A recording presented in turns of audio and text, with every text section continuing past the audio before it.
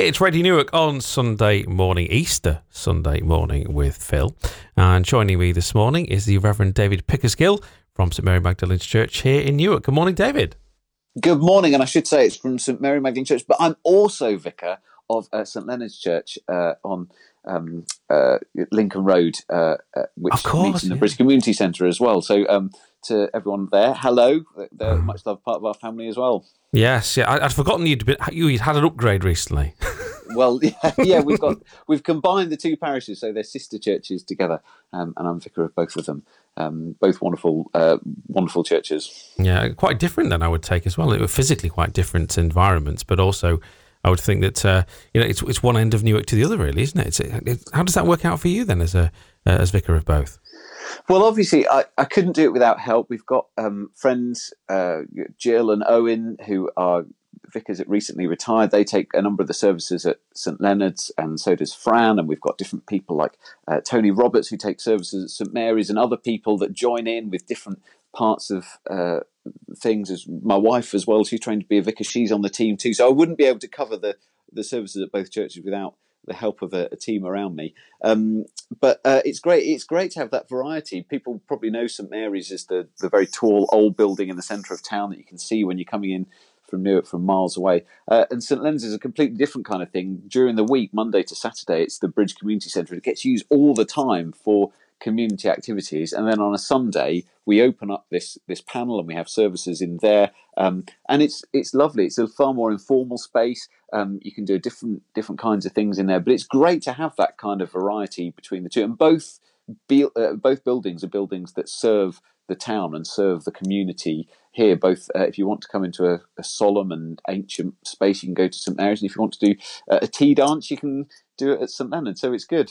It's great balance then. Great balance. Yeah. Superb. Now, it's Easter Sunday morning, possibly, definitely a very different Easter than any of us have seen, I think, in our lifetime, David. Yeah. Let's get your thoughts on what's been happening over the past couple of weeks and how that maybe has affected the way that your churches have operated when it comes to being in contact or keeping contact with congregations. Yeah, well, I mean, it's exactly as you say, Phil. It's none of us has ever known anything like it, and it's been a really different kind of Easter, different kind of period leading up to this. We've got a number of older people in our congregation, and so as this all started, as we started going into lockdown, we had to. Our first priority was making sure that the people in our congregations and our wider community that we've got contact with, that they're being kept in touch with. But I don't know if others have found this, others that are part of community groups or friendships. But as I've been getting in touch with people in our congregations, it's been lovely to see how people have come together and how people are supporting each other. And every person I speak to has already been getting phone calls like most days or every other day from different people, checking up on them, seeing how they're doing, if they need anything if they need shopping done for them, and that kind of thing. So when this all started, I was thinking, oh no, what's going to happen? Are people going to be okay? But as I've heard said in other places, it's lovely to see the people's caring side coming out and people coming and supporting one another. And we at the beginning we were thinking, well, are we going to have to mobilise to do to kind of support people in the community to get their shopping? And so far, actually, what's happened is the government, through the NHS volunteers scheme, we saw how oversubscribed that was. People were just dashing to sign up to help different people. So it's a difficult time, but it is encouraging to see how people's the positive side of human nature comes out. And obviously, we're still here for people to support people in the community, to serve people if they need it as well. That people can get in touch with us. But in some ways, it's nice to see that we haven't needed to kind of step in, because people have been taking care of one another. It's good. Yeah. And the other thing, of course, is we've been doing everything online, which is it's a helpful thing, because I'm quite a techie kind of guy in general. I've dabbled in doing stuff online, but I've never really had the motivation to do it. So it's been quite useful and helpful to have this spur to do services online, which means they're available to everyone. Anyone can come and try them out. You don't even have to leave your leave your house, leave your living room, and that's been true of churches all over the country. So so that again, that's quite a positive thing, quite an encouraging in the midst of the difficulty, and it is a very difficult and hard time for many people in this country and around the world. But also there are, and I guess other people have been finding this as well. There are positive things as well that are coming out of it. Yeah, I mean, a few of the people I've been talking to recently have. Well, first of all, they've said things like, "Oh, I can't wait for this to be over, so things can get back to normal." And then they kind of stop for a second and go, "I don't want them to get back to normal. I want things to change a little bit." So it's really, for all the bad things that are going on at the moment, it's getting everybody thinking, reviewing what was going on before, the rat race that we were all living, and the fact that we've been forced to slow down now and have time to think. That's probably the main positive benefit I've seen and heard of recently. Yeah, absolutely. Yeah, and that's important to find time to see what the glimmers of hope are. Again, as you say, when you take a rest, actually, it does give you a chance to think and see things differently. And when things are shaken up, it can be quite scary and alarming and can cause anxiety. But actually, when you get used to the fact that everything's changed, it can give you a bit of freedom to change things around yourself and say, well, when I'm allowed to go back to everything as normal, do I want to go back to everything as normal, or do I want to do things a little bit differently? Yeah.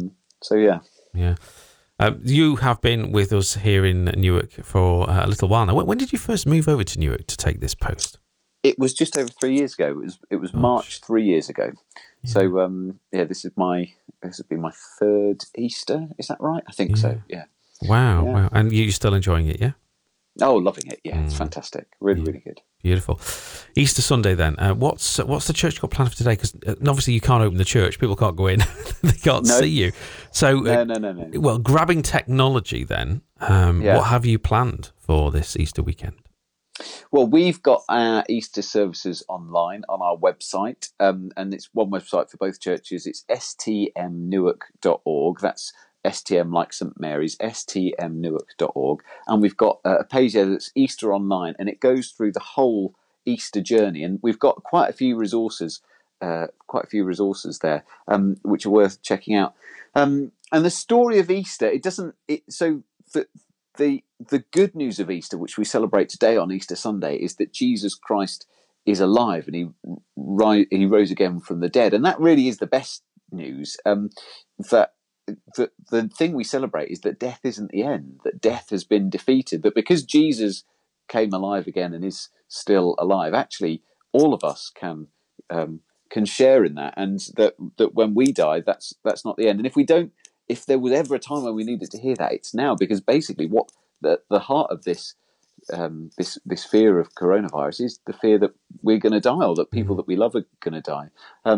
But just thinking about some of Jesus' friends, some of the women who had been friends with him and followed him, they saw him coming. They saw him on that Easter morning after he'd come out of the tomb and he was alive again, and it just blew their minds. They fell over because they were so amazed and so surprised about it, and not just that someone who died had come alive, but their friend who they thought they'd lost actually had returned to them, and they got him back again. So that's fantastic news. That's what we celebrate. But also the thing is that we shouldn't be flippant about it. It's not like, well, there, there's death doesn't matter anymore. It doesn't hurt. It doesn't. That's not true. I've done a couple of funerals this week already, and death, even if you've got a strong hope in life after death, actually, it's still sad when you lose someone. And Easter includes the Good Friday story of Jesus dying on the cross, and that means that God comes into this world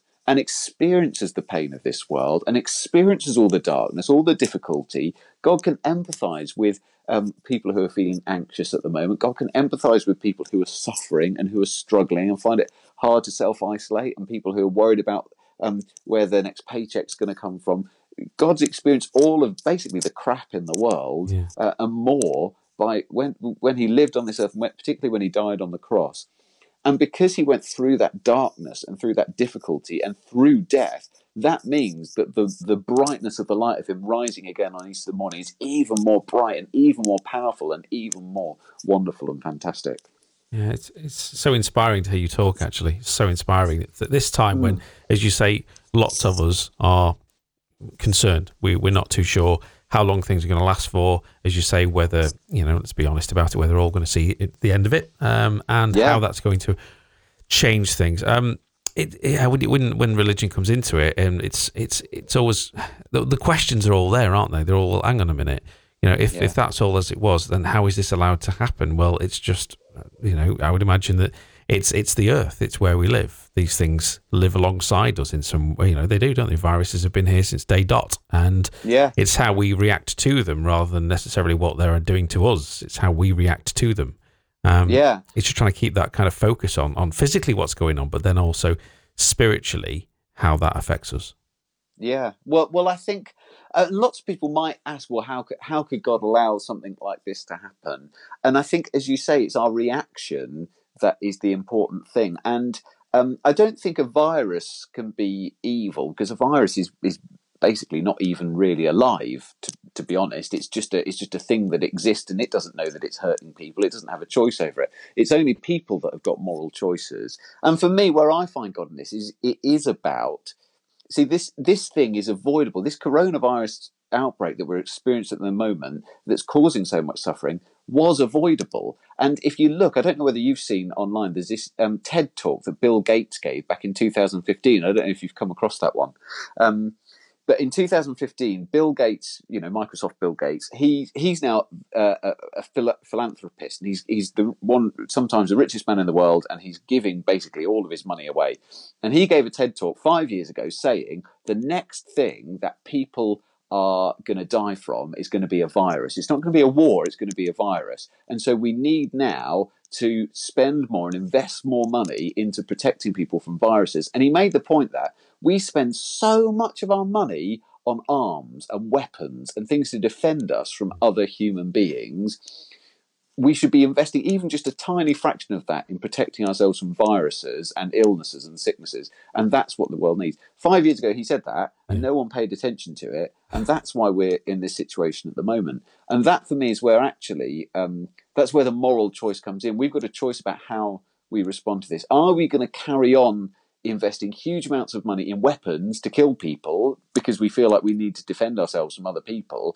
Or are we going to invest money in protecting this whole world, the most vulnerable and the weakest people, from sickness and disease? And I hope that we will make that response and do that.